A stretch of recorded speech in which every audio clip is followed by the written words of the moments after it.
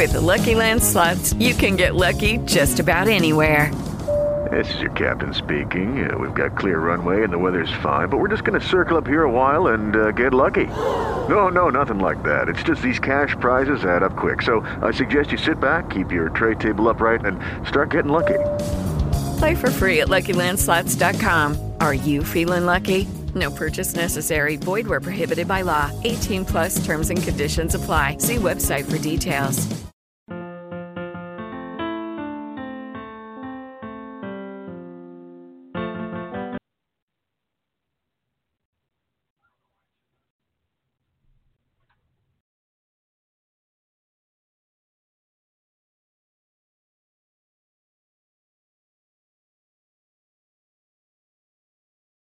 Spring is nearly here, and many of our listeners will be getting out their gardening tools, their overalls or shorts to again try their hands at raising their own vegetables. For most of us, gardening is an enjoyable hobby, and it certainly is a great thrill to see the results of your work come out of the ground right before your eyes. In other lands, many people will also be watching their spring planting grow. CARE, the Cooperative for American Remittances to Europe, proposes to help meet that need with their new vegetable seed package. It contains 28 varieties of vegetables. In order for families in Europe to start planting, you should order the CARE seed package right away. Total cost, with delivery guaranteed, is $4. Send your orders to Nonprofit CARE, 50 Broad Street, New York, and help a family help themselves.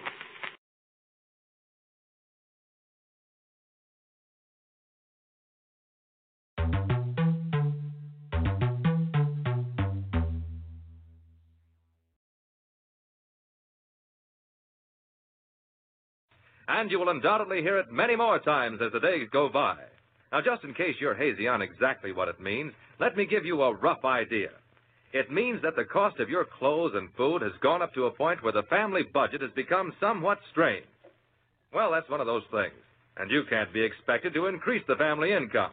But there are some things you can do to help. For instance, take better care of your clothes. When you come home from school, change into old clothes before you go out to play. Take care of your health, because doctors and medicines are expensive. Eat well, but don't waste. Take your full share, but eat all you take. Try not to ask Mother and Dad to buy you things you don't actually need. Make the best and the most of what you've got. Try to be more than usually careful of your school equipment, such as paper, pencils, and so forth. Make them last and go as far as you possibly can. Remember that all members of a family must pull together at a time like this. So do your share.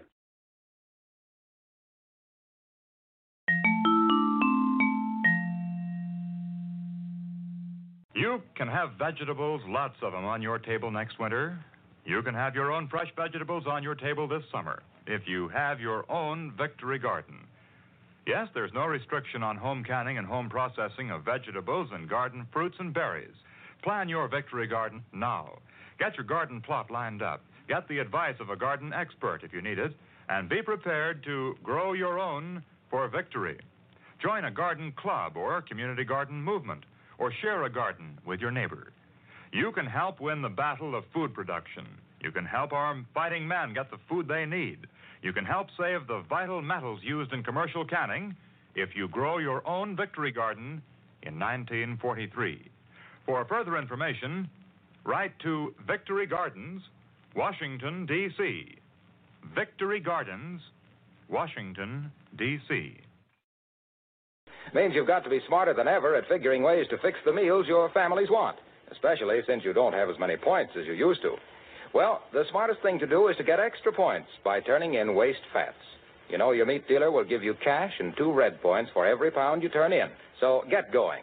You'll be doing yourself a favor and your country an important service. For used fats are urgently needed for military medicines, armaments, and a host of things so necessary to win this war. Strain every drop into any tin can, no glass containers, please, and turn them in as soon as you have a pound. What have you got there, son? Chips. Have one. Pass the potatoes, please, Dan.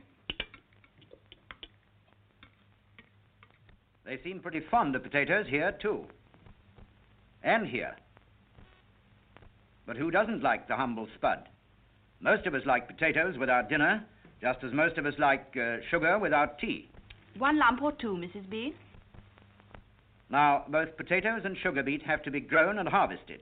So if you want to make sure of chips with your fish and sugar with your tea, help the farmers by spending a week or more, if you can, at a volunteer agricultural camp in September or October.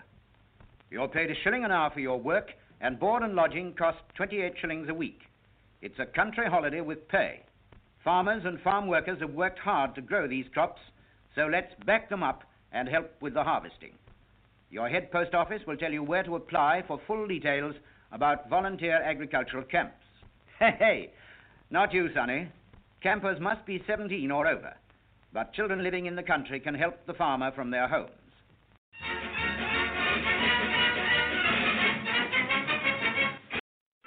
Mom, can I take this can of used back to the store and keep the money? Why, yes. But what made you think about doing that all of a sudden? Well, heck, Mom. They got a big sign in the store about it. They're paying real money for this used fat now. Yes, you may be surprised at how much dealers are paying for used fats these days. It soon counts up. You see, used fats are still needed very much. This country and the whole world are still short of oils for making soap and other industrial products. So whether you let Junior keep the change or use the money to cut down your grocery bills, it pays to save every drop of used fat.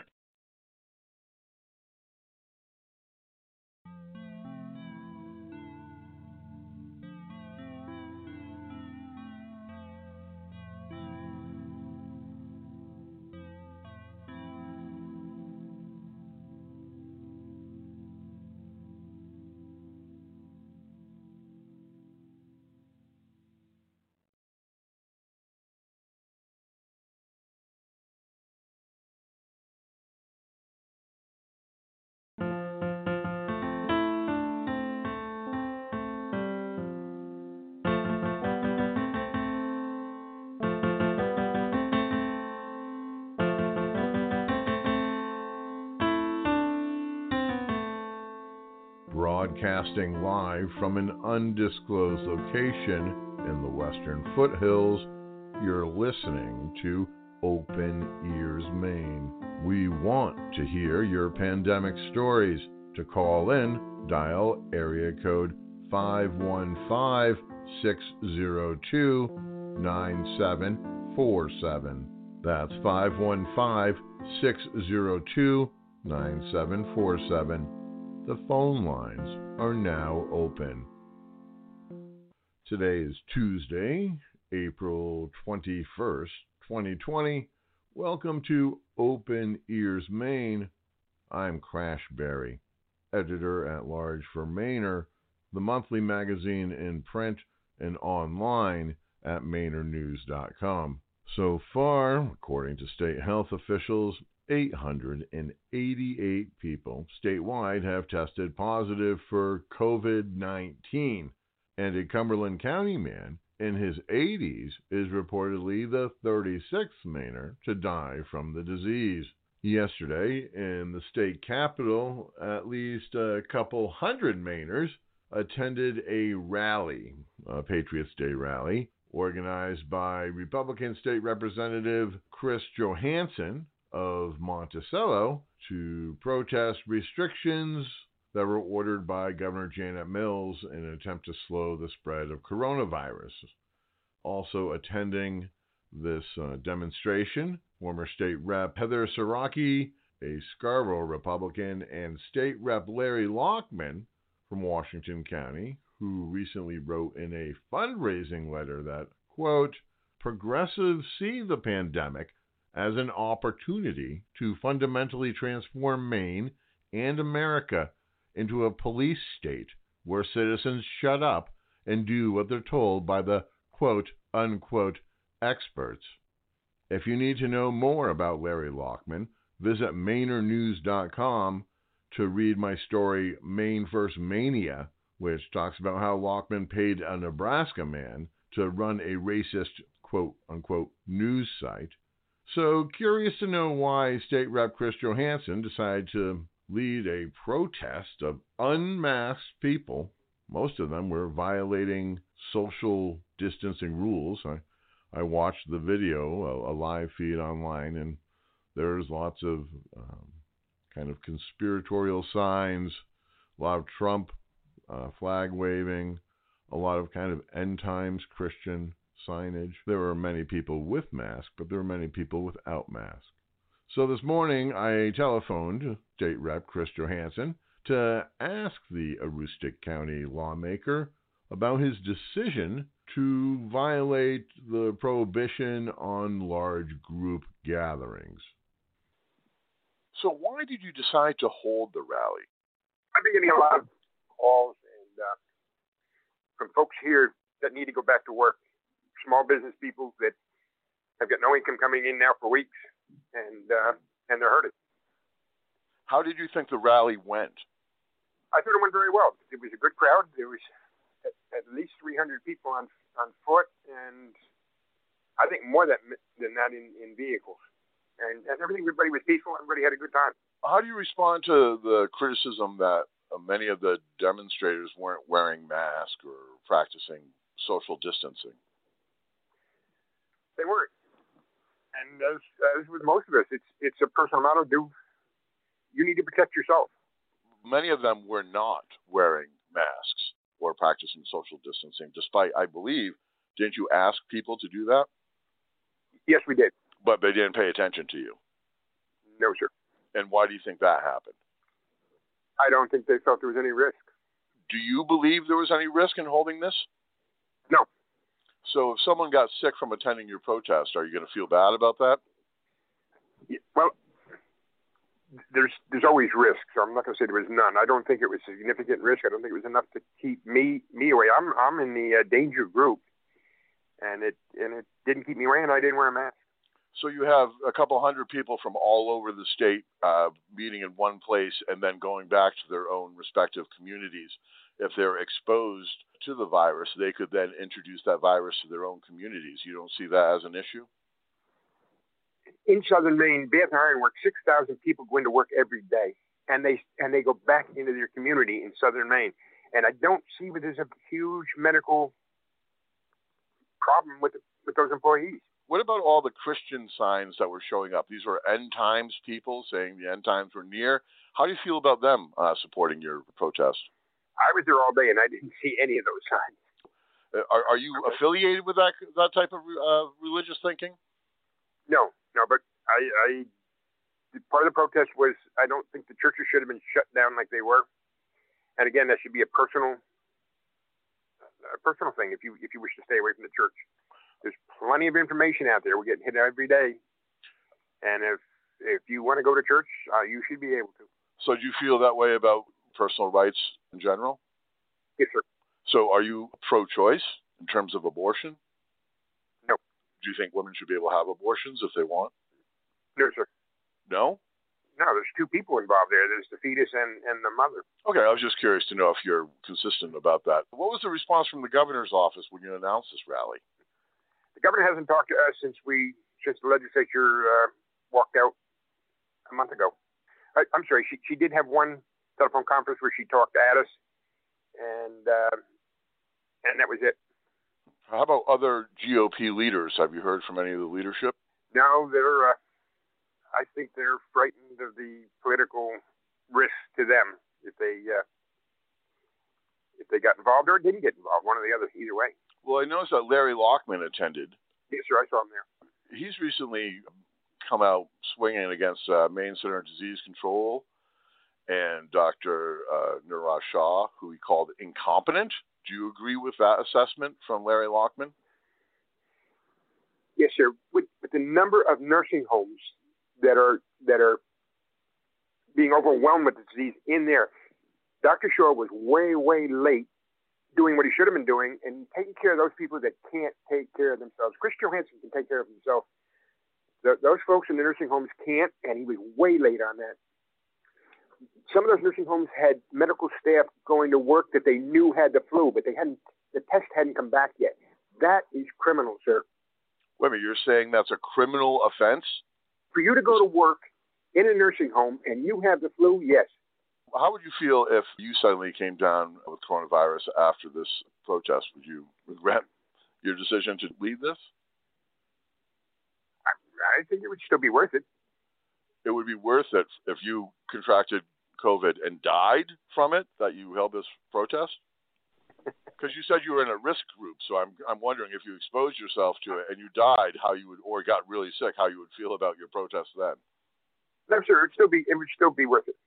Do you intend to hold any other protests?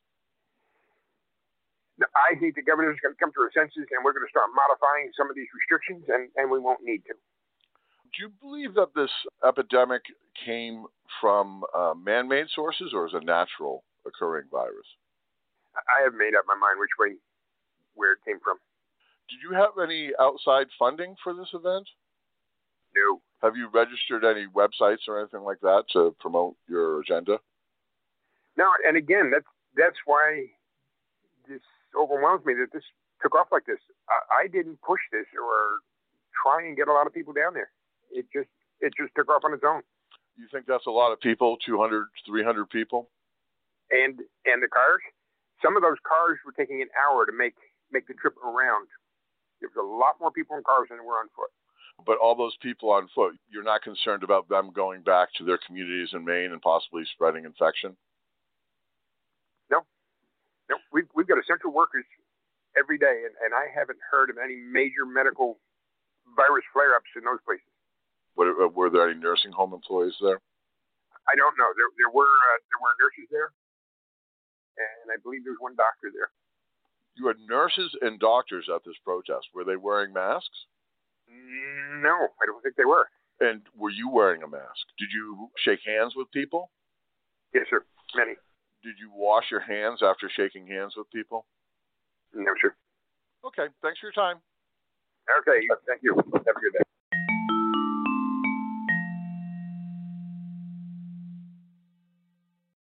Millions in Europe and Asia are going hungry and facing actual starvation.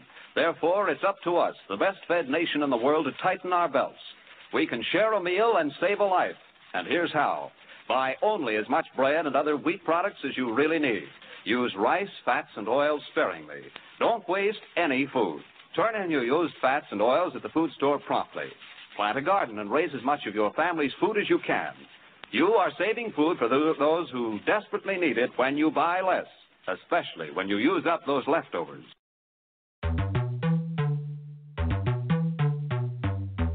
Welcome back to the show. Joining us now on Open Ears Maine is Chris Gardner, all the way down east in Washington County, where he's the chair of the Washington County Commission, where he's been a county commissioner for 16 years.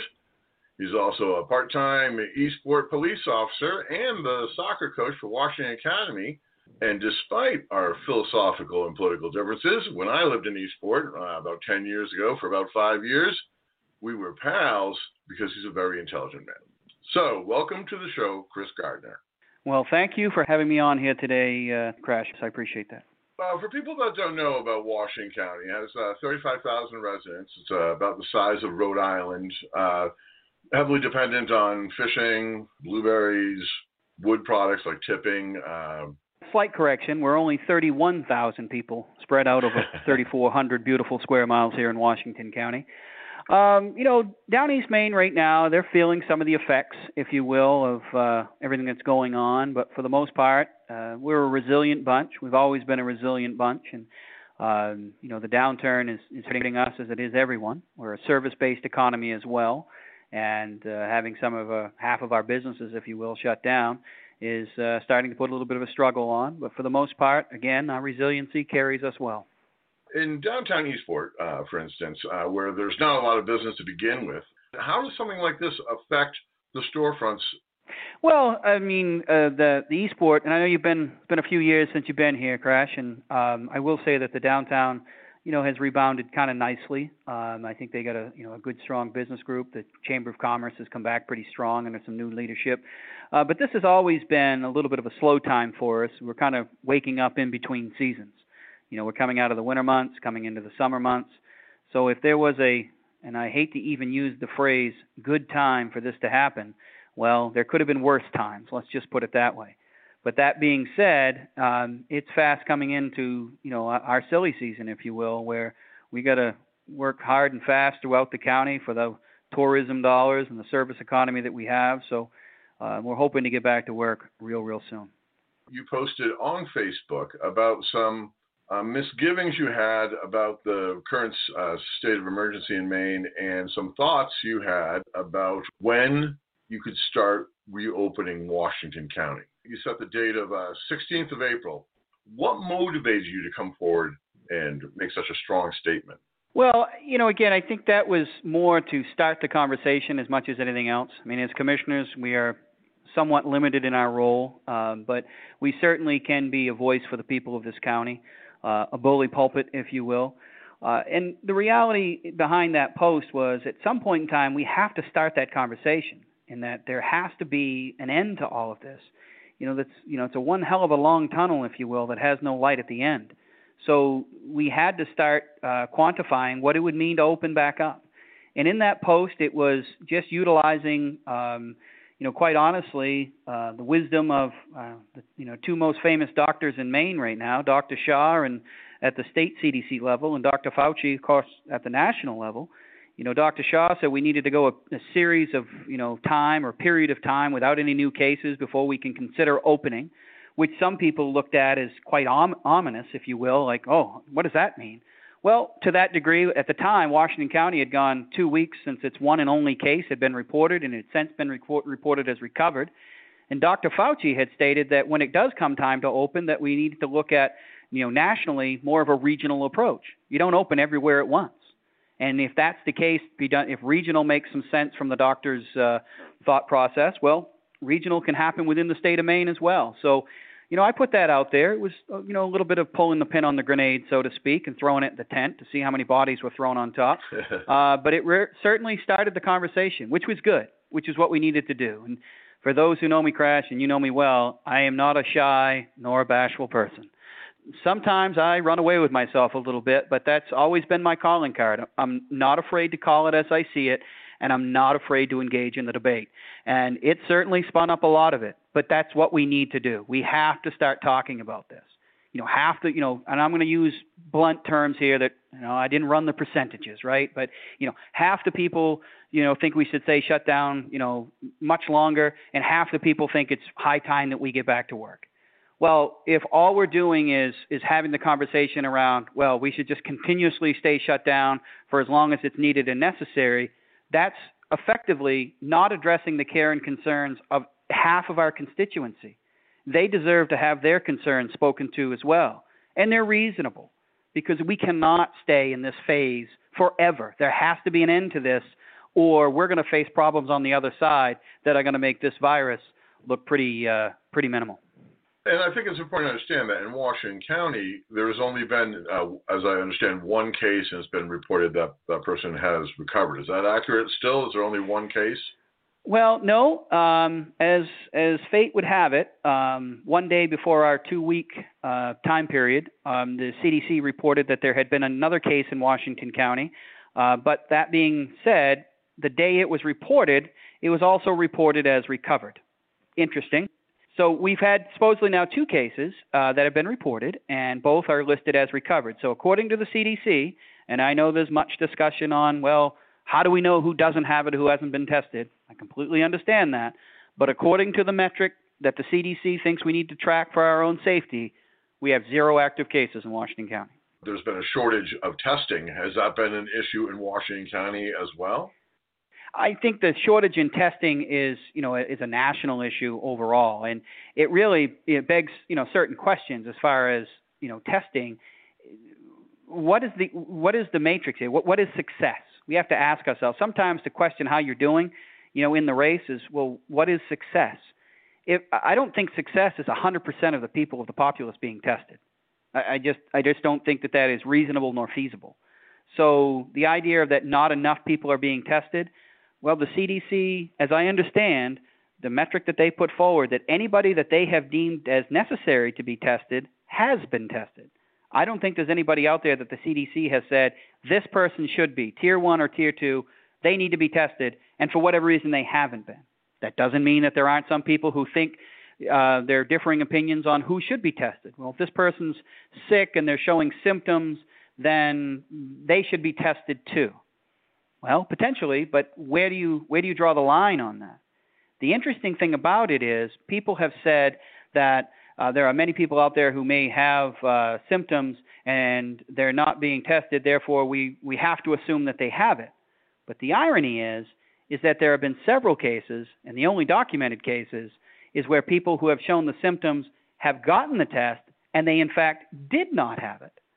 So what we know is, by testing, is that you can exhibit symptoms and not in fact have COVID.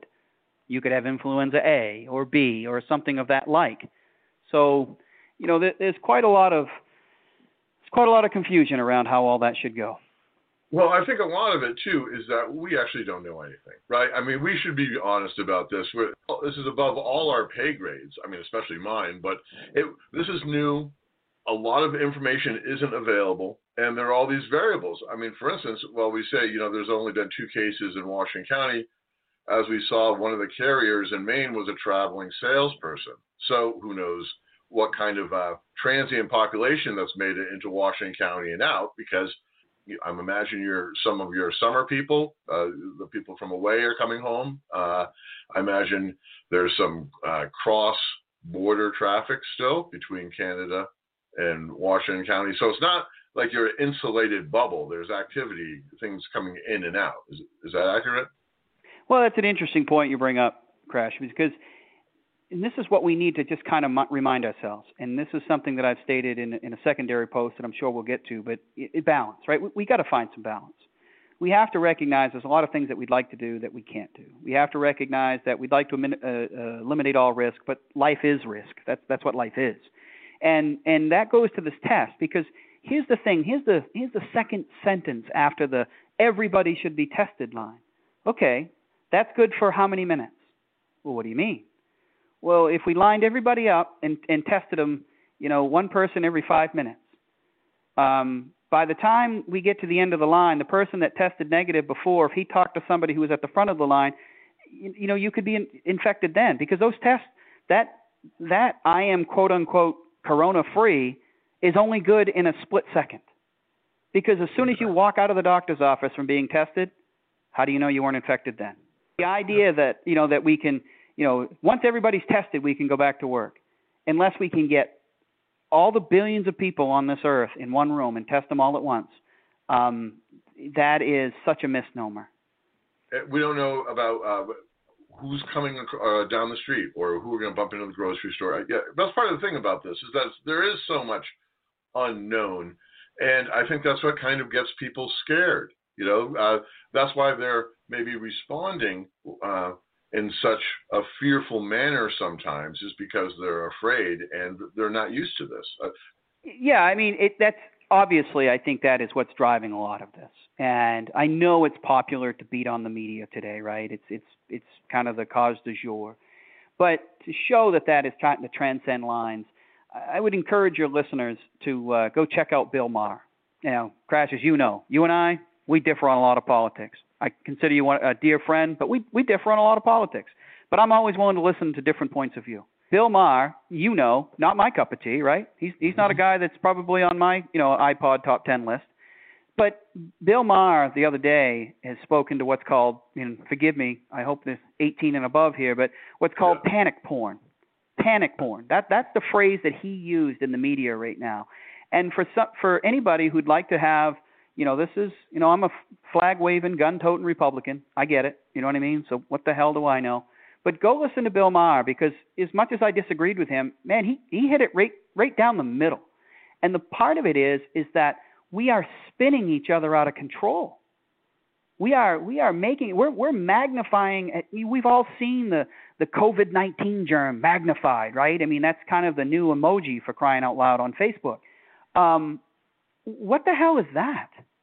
I mean, what is that meant to do but to show you how scary the physical thing is that we can't see?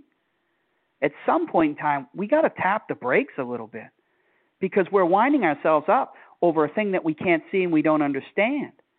And for instance, here's a for instance. This hits close to home. We're Washington County, rural Maine. So far, as of today, I'm going to say a handful. 30-some people have died from COVID in the state of Maine. Each one of those deaths, tragic. I mean, horrible. You'll probably find most died from related underlying conditions. But regardless, 30 lives were lost. Terrible thing. Terrible thing. And as a result, we have shut down the state. We've shut down the economy. We've done things that we've never done in our lifetime. Last year in the state of Maine, over 365 people died of drug overdoses, more than one a day. If COVID-19 was killing somebody one a day, we'd be in a different place. But it's like we pick, for whatever reason, we pick what we're scared of. Any loss of life is horrible. But are we going to suspend, the world constitutional rights, start kicking doors in over the drug epidemic? People wouldn't want us to. And over 300, and like I said, I'd have to get the numbers, but it's better than one a day from heroin overdoses alone died last year in the state of Maine. 30 people have died from COVID-19. Most of them probably died from related underlying health conditions. It's not like it's taken 30 of the healthiest people on the face of the earth and just knocking them out. It's not the case. We just need to find some balance. Well, we have a drug epidemic that we've been battling, for 20 years since OxyContin came out. So I understand that argument, but the only difference I would point out too is that there's a problem with a plague, a communicable disease, right? That there's this kind of like randomness to it. So that's why we need this kind of containment policy. And I'm wondering how many people in Washington County, which is very rural, are actually practicing that sort of, social distancing, stay at home, stay away from people, not having Easter dinner. Well, I think by our design, we could be the social distancing champions of the world, right? We're 31,000 people spread out over 3,400 square miles. We social distance by accident. Right? I mean, we're extremely spread out. Because if you put it in comparison, a lot of people who've kind of come at me at times saying that I'm not worried enough, not taking it serious enough. I mean, one of the responses is, look what's going on in New York City. I mean, they're piling the bodies up. Again, horrible situation. But with 31,000 people over 3,400 square miles. In New York City, Crash, I'm going to test you. Do you know how much space you need to pack in 31,000 people? I don't know. 1.1 square miles. 1.1. The population density of New York City is something like 27,000 people per square mile. We're 31,000 over 3,400. So the idea that there is some, equivalency here between that of New York City and Downeast, Maine, well, it's not that it's any less scary, but we have to recognize that the factors that put us at the highest risk just don't exist here. So if we are mindful, be smart, do the things that our grandmother taught us when we were 10 years old. Wash your hands. Stay away from grandma and people who are sick when you're sick. Stay home from work. Stay home from school. Did I mention wash your hands?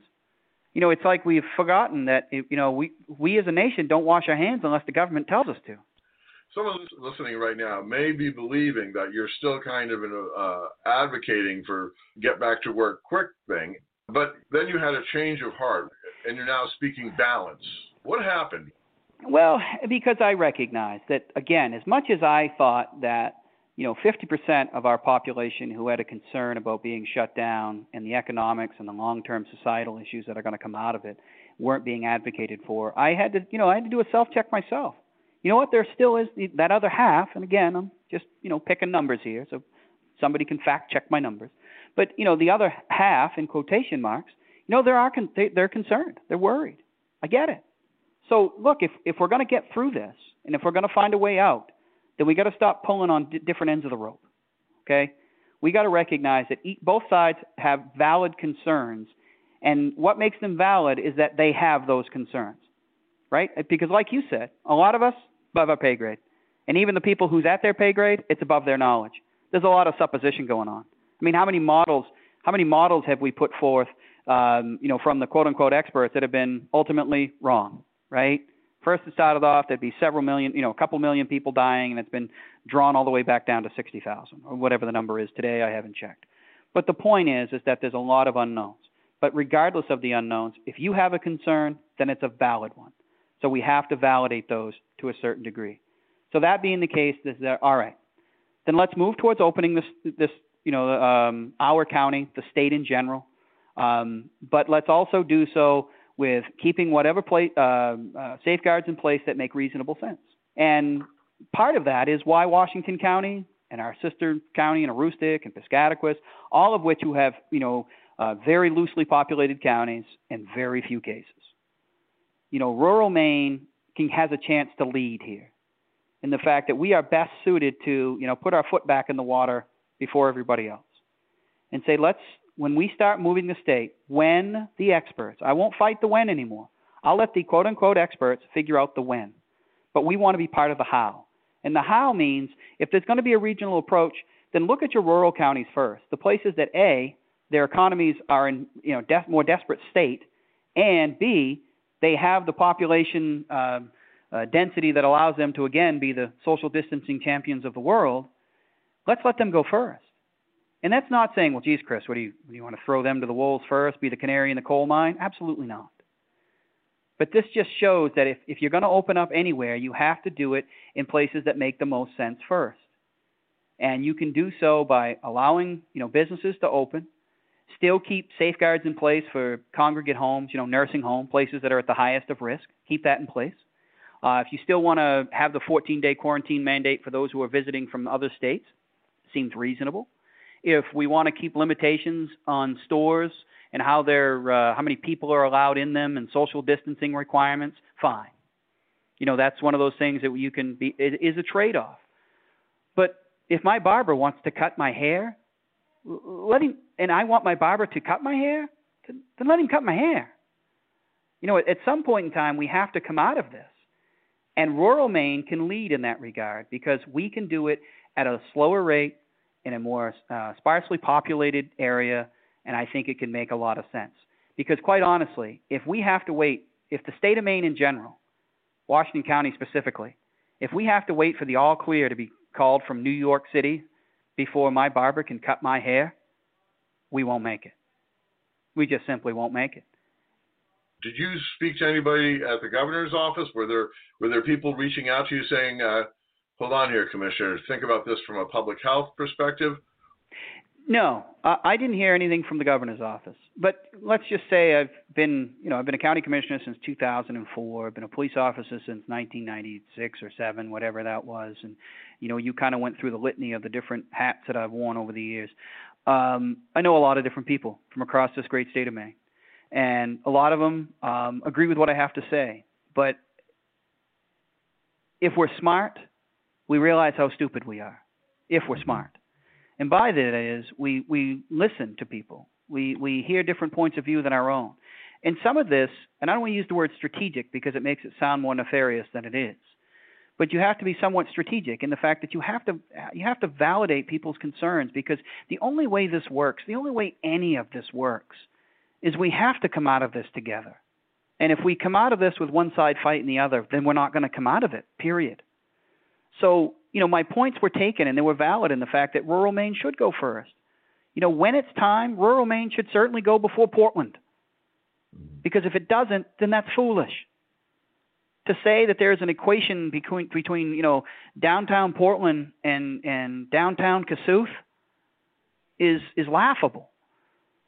But I had to, I'll admit, like I said, if we're smart, we realize how stupid we are. And I listened to some old friends of mine, people I've known, people that have been in the people business for years, if you will, and they, maybe realized that, okay, Chris, you're right.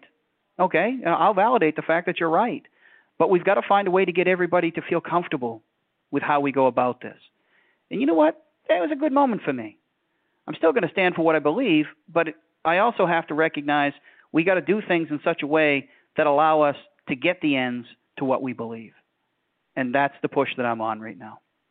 Not to get all mushy here, pal, but, I'm proud of you for making that kind of adult decision.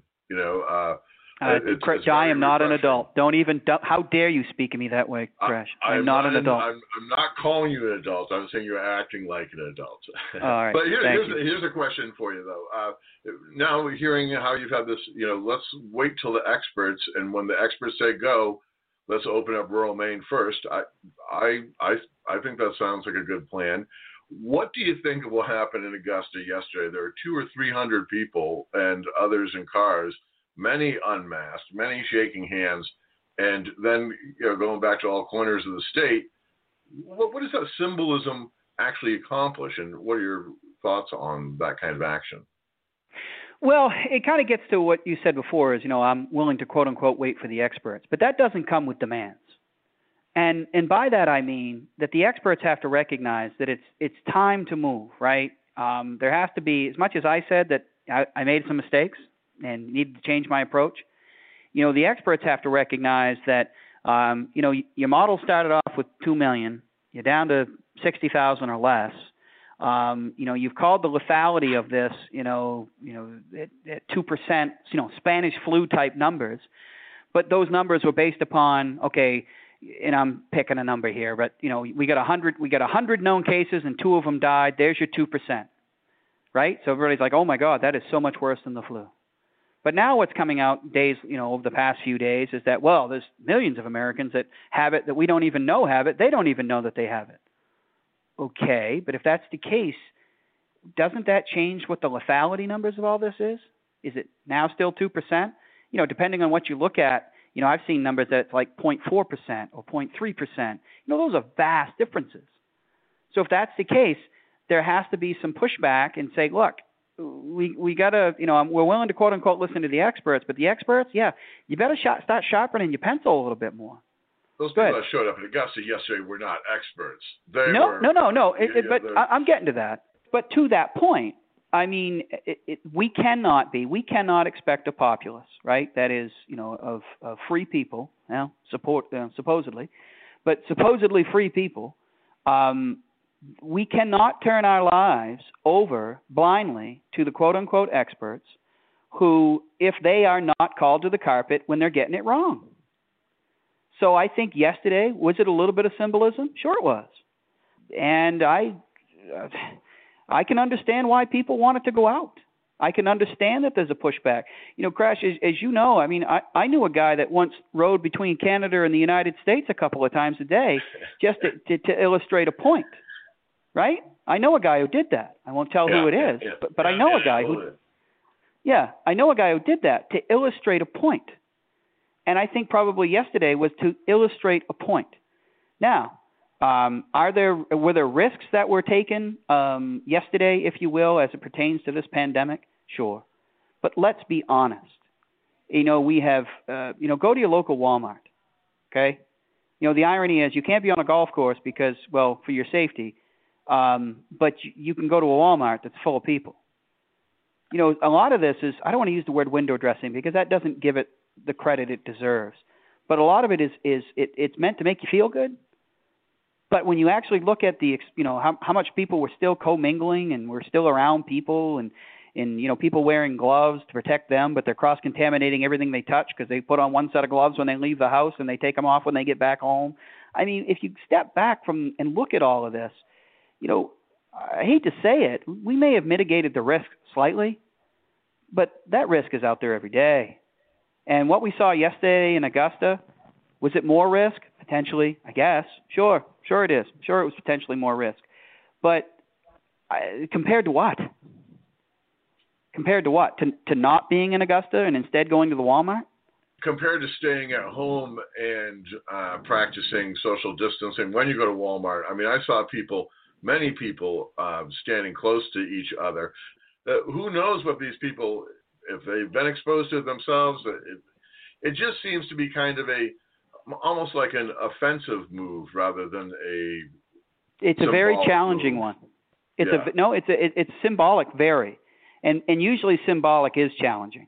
It's like rolling between two countries. You know what I mean? It's symbolic is meant to be challenging. I spoke to Chris Johansen, the state rep who organized that, and I asked him, sure, if you get, because he wasn't wearing a mask and he shook hands with people.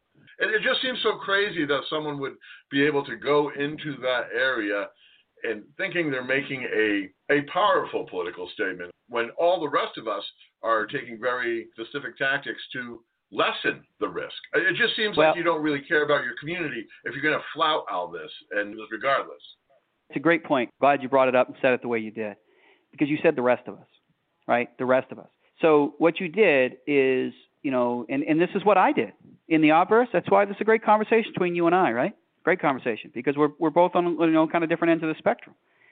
is as much as I said, damn the torpedoes, full steam ahead, April 16th, and completely negated the concerns and worries and facts of people, quote unquote, on the other side, purportedly. It was never my intention, but that's the way it looked, right? Yeah. You just said the rest of us.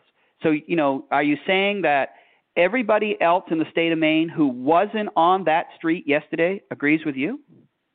Oh, no, I don't. I'm not saying that. I'm saying that they maybe are Let's assume 50%. Let's go to my number.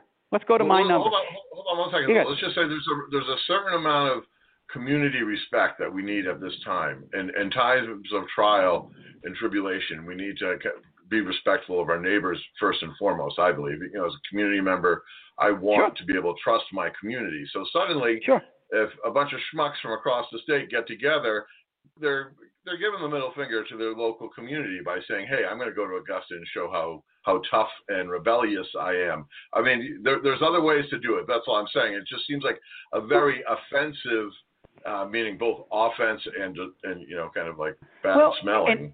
Yeah, great. I mean, great point. Except for the fact that, it comes from the fact that the biggest thing, and I don't want to say you in you, but just representing one side, I'll say you. Yep. But the biggest thing that concerns you is the pandemic, right? It is this virus that has been, blown up both, in film and in the media. I mean, this virus that we have been told was going to kill millions of people, which hasn't. We were told initially it's just to flatten the curve. It wasn't the idea of we're going to stay home until this disease is eradicated. No, we were told in the beginning, we're staying home to flatten the curve. Some people are going to die. It's what happens, right? It's called a virus. It's going to take people, immunized, compromised, and the older populations. We were told we're just staying home to flatten the curve, not to eradicate the disease. But now the goalposts have been moved, right? Now we got to stay home until we've got a vaccine and a cure and all that other stuff. But so the concern to you is, and the biggest concern you think to your livelihood and to your life and to your family and to your friends is the disease. So that is the corner from which you formulate all your arguments. And I get it. I understand completely. Valid. But a lot of the people that were on that street yesterday, they've looked at it and they'll find their experts. And there are people with PhDs behind their name that disagree with Dr. Fauci and Dr. Shah. And they'll find that information and they'll go with that information. And they have determined that in their mind, the biggest issue, the biggest risk they have to them is the impending economic collapse that's going to come out of this if we don't hurry up and figure something out and get back to work. To them, that's more dangerous than the virus. And the risk to them is staying home and doing nothing. That's their risk. To you, the same risk is, the risk is, coming out and screw the economic, ramifications of this. The virus is the most important thing. So there's the dichotomy in our views. And somebody said something the other day that I completely ripped off. I stole this, and I am going to wear it out because it is brilliant. When people say we're all in the same boat here, that is such a false statement. We're not all in the same boat. We're all in the same storm, but we're all in very different boats. And as a result, how you handle things in your boat is going to be different than how I handle things in my boat. When you're raising the sails, I may be dropping mine.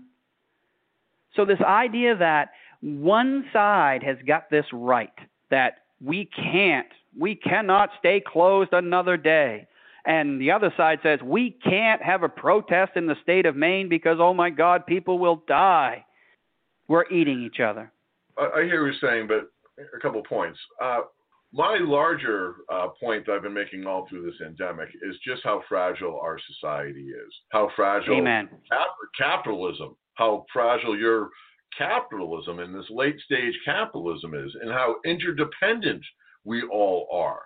And I am hoping that good things come out of this in terms of revolutionary thought, where we have a shift, that we see that the people who clean the Eastport nursing home are valued as much as the doctors who work at the nursing home. And I think that's a long time coming. There is a problem in Maine with the differences between the haves and have-nots, and we're seeing it clearly when we have a economic disruption like this, that most people, we've always said, oh, just one paycheck away from being bankrupt. Yeah, well, here's the proof in the pudding, right? That capitalism, especially late-stage capitalism, hasn't done much to help us weather the storm that we're in. And I'm not making any predictions for the future, but I'm hoping that we're going to come together more as a community, and I'm looking forward to a new society that we come together. I'm going to agree with you, but I'm going to caveat it a little bit. Because, and, we've known each other a long time, so I'm going to take some liberty here, right? And I'm going to challenge you a little bit. In the fact that when you say, late stage capitalism and, we got to curtail that and, we need to, think of different ways of doing things, somewhere in the back of your mind, I think you see an evil oil baron with a big cigar, smoking and laughing as his workers all collapse under his weight, right? And that's the evil capitalism that we hear about. But I'm going to take that a little different. You're right. I think we are going to learn that there's a lot of things that we should be doing differently. Okay, and this is what we're going to learn: is we have shut off Hollywood, and we have shut off NBA basketball players and baseball players that make millions and millions of dollars, right? And you know what? We've all survived. We have watched, every government agency in the world practically go to light to no hours, right? Nobody's getting a permit, through the Land Use Planning Commission or the DEP, or and I'm not picking on them, right? But we've shut all that off. And government really, besides going on TV and trying to figure out why we didn't have more masks stockpiled, and telling us all to wash our hands. The legislature's not in. Nobody's making a bunch of laws. Nobody's having a bunch of things going on. And you know what? Life's pretty good, without that stuff going on. I mean, it's horrible in other ways. So you're right. I think there are a lot of things we can come out of. But, for instance, they announced the other day, Harvard got $9 million, out of the CARES Act because their $40 billion endowment needed that $9 million, right? They needed that. The Kennedy Center needed $25 million in the recovery because. At the same time, there are huge restaurant chains that are taking the free government money and running away with it. And but my thing is I'm cool. I'm cool with some wing clipping here. But understand that, the proverbial right-left argument and discussion that's going on, there needs to be some wing clipping on the left, too. Government is too big. It's huge. Right now, people what people need from their governance? They're talking to their local government. Why? Because their federal government and to some degree their state government, all they're doing is fighting with each other and trying to figure out who can out-government the other. Okay? So there needs to be some wing clipping there. All the things that we've done without them, and how much money and prowess that we put on Hollywood, you know what? They've gone away. They're singing, Imagine in a YouTube video because they're trying to stay relevant. And to your point about yesterday, at the rally, I mean, I don't want to let this go unchecked that, there was people of all, it turned into a political rally. You've been around the game a long time, right? We could have, and I'll use Bernie, right? You said Trump, I'll say Bernie. We could have a Bernie rally there that's really just about, empowering the worker. Dude, give me a camera in 10 minutes and I can find you a bag full of crazies at a Bernie rally just as fast as you can find it at any other rally. So this idea that there's some moral high ground on rallies is nonsense. I'm no supporter. I'm not even a Bernie bro, whatever, but I'm saying you're not going to see a Bernie rally during a pandemic with people flaunting, look, I'm not wearing a mask. And, I agree with the clipping of the wings. One thing I want to stress, though, is, who's really the good government worker that we have to be thinking about are the rank and file workers. Who are the ones handling the unemployment calls? Rank and file workers. Who are the ones on the front lines of healthcare, whether it be public health service or research people? Those are workers. What you're talking about are bureaucrats. Because, I think we need to clip our bureaucrats. I think we have too many commissioners and sub-commissioners, and we, meanwhile, not enough people on the phones. I just want to ask a couple more questions, bring it back down to Eastport for a second here. A lot of people are probably wondering what's going to happen to the 4th of July. Thousands of people flock to Eastport, and you literally cannot move around. I remember my first 4th of July there. I was shocked. It was like you're in Old Orchard Beach on the busiest day of summer, right down on the front street of Water Street there. The place is pandemonium. All the Eastporters who've moved away to the four corners of the globe come home for 4th of July. no social distancing. What's going to happen with that? Well, the irony in that is, boy, I hope they let us out of our houses so we can celebrate our independence. Jesus. Look, I think a lot of that is, still in flux, and I would encourage you to defer to city leadership as far as, they're going to have to make some decisions there, I'm sure. But, again, it is not lost on anybody who appreciates good irony that, boy, I really hope that the government lets us out of our houses in time to celebrate our independence. And to flip that even further, if we think about, everyone down in Washington County that's in, a business often says, they make or break their year on 4th of July, and how that would have such longer reaching economic impact than this period right now, where, there's not a lot going on. I know you wear many hats down in Washington County. You're also involved in the Port Authority there. What happens in terms of shipping, international cargo coming in and out of the port at this point? Is that still going on? Yeah, cargo is still in and out of the port. I mean, we're part of the logistics supply chain. What people don't realize is, I think it's, and somebody can fact check my number, but it's something like 85% of all the goods in the world at some point in time ride upon the ocean. That's amazing, right? If you think of that stat. So we are very much part of the global trade, if you will. People don't realize that here in our little corner of the earth in Eastport, Maine, that's a role that we play, and that continues. We're under the watchful eye of the United States Coast Guard and the CDC, Customs, Border Protection. As you can imagine, there's a litany of regulations and processes that we have to go through to ensure quote unquote safety. So we're still doing that. On the cruise ship side of the house, which is, obviously kind of a hot button issue, if you will, right now our early season cruising has been canceled. Those are right in the heart of the pandemic, if you will, and those were canceled. Our season is a little bifurcated, if you will, in the sense that we had a lot early and then we have a lot late. Our second season on cruising actually doesn't pick up till end of summer, beginning of fall, so there's still some time. Right. I think it's unrealistic to think that there won't be some reverberations throughout that industry coming out on the other side of that. I think we can just expect it. It's going to happen. To what degree they're going to be, I don't know yet. And, anybody who's claiming to be an expert in anything right now and trying to forecast the future, besides being a talking head on CNN or Fox News, they're really not worth much of their salt right now, because I don't think anybody has done a very good job of predicting anything as it pertains to this. So I'd be just as foolish to try to figure out the cruise ship industry. With that, thank you very much. Chris Gardner has been our guest. He's the chair of the Washington County Commission, a county commissioner for over 16 years, and he is a very, very smart dude, even if he is a right-wing nut job. Did I say that? No, and you know what? I will take that. That is a badge of honor coming from you, my friend. All the best. What I have to say to you now, gang, won't take much more than a minute, but it's serious and important, so please don't go away. As you've no doubt noticed, we haven't anything to sell in this program right now. That is, no commercial product, I mean. Well, that gives us an opportunity to sell you something that's bigger than anything you can buy. Peace.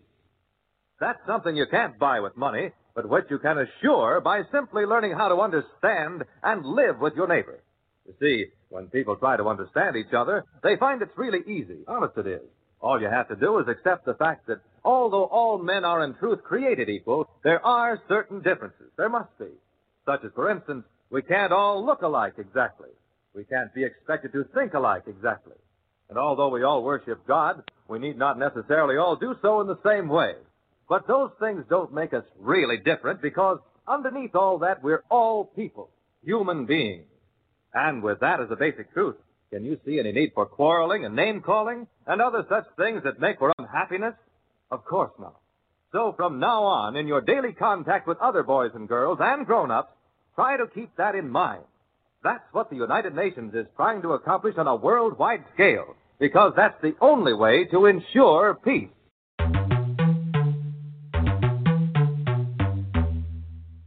Thanks to Chris Gardner for his perspective. I want to hear your pandemic stories. I want to hear about heroes and helpers. And if you know of any villains in these uncertain times. Drop me an email at crash@crashberry.com.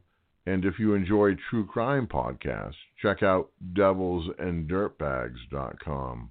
Coming up on Open Ears Maine, we'll speak to a Maine lawyer on how COVID-19 is impacting child custody agreements and other legal issues.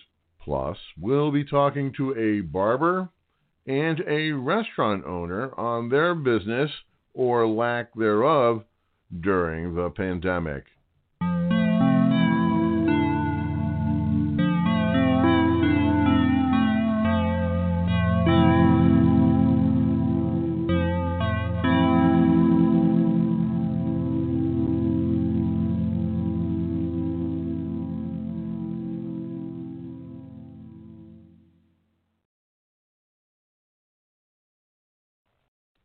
Hey guys, it is Ryan. I'm not sure if you know this about me, but I'm a bit of a fun fanatic when I can. I like to work, but I like fun too. It's a thing. And now the truth is out there. I can tell you about my favorite place to have fun. Chumba Casino. They have hundreds of social casino style games to choose from with new games released each week. You can play for free anytime, anywhere. And each day brings a new chance to collect daily bonuses. So join me in the fun. Sign up now at ChumbaCasino.com. No purchase necessary. VGW Group. Void where prohibited by law. See terms and conditions. 18+.